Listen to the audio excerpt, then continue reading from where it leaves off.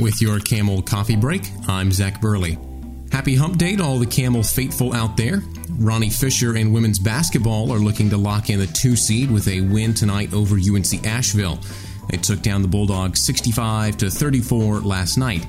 Watch the regular season finale on ESPN Plus at 5 p.m. Men's soccer go on the road to face number 17 ranked UNC Wilmington. The game will be streamed live on Flow Sports at 6 p.m. Chloe Cook on volleyball was named Big South Freshman of the Week for the third time. She is the first Camel in program history to win 3 Conference Weekly awards in a single season. That's your Camel Coffee Break. I'm Zach Burley.